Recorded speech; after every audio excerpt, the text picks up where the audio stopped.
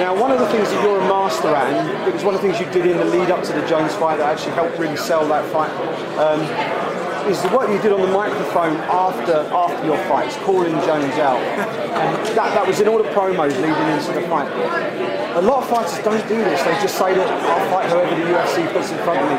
How important is it for the fighters, especially ones working their way out, to actually make the most of that microphone time when they get wins inside the octagon? You have a small window to make a statement in the UFC. I do interviews like this all the time, and you guys will put these interviews out. But inside of the octagon is where you make your statement. You can be gracious. We're all gracious. We're all very happy to be here. We're happy to be able to compete in the UFC. But in that moment, you grab the mic and you make a statement. You make something that sticks. And you make people want to see you fight again. Some guys just don't get it. It's very important. That's when all eyes are on you.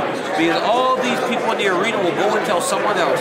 And then they will tell someone else. And then someone will put it on YouTube. And then it'll play on the internet. And it'll play on SportsCenter. And it'll play on Fox Sports 1. And it'll play on Fox Sports Live. You take that moment and you make it yours. That's what I want to tell these young guys. Make it your moment inside of the octagon. It's set your path. Make your own course. Look at Conor McGregor. He has made his own course. And I know the UFC hold up fighter summits where they get you all in and they teach you pointers on social media and things like that. Is selling yourself on the microphone and media training something that they do? And is that something that perhaps they should look to do in the future? I think maybe they should try to look to do it in the future. But it's very dangerous. It's a shaky line because how do you tell guys to be something that they aren't? You know, you want your fighters to be authentic. You want them to be who they are.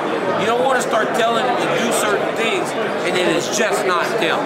So I think it should become a point of discussion, but you don't implement it and push it on guys. Because if it's not who they are, it won't matter. What did you make of Ben Rothwell's interview? I think he's great. I put on Twitter right away, I go, he is the greatest evil force we've seen since Skeletor and He-Man. It's the evil laugh to the weird interviews. I wish if I was this for Ben, great. The evil laugh, whoa, interview's over. Leave. Don't let Anik draw you back in and start asking questions. Leave. Walk out the cage. Because now it sticks. Oh my goodness, this weird Ben Rothwell interview. Weird. But you want to watch it. Who doesn't want to watch a guy fly off of a skateboard? We all do. We watch people fall down all the time. It's funny. Ben Rothwell's interview.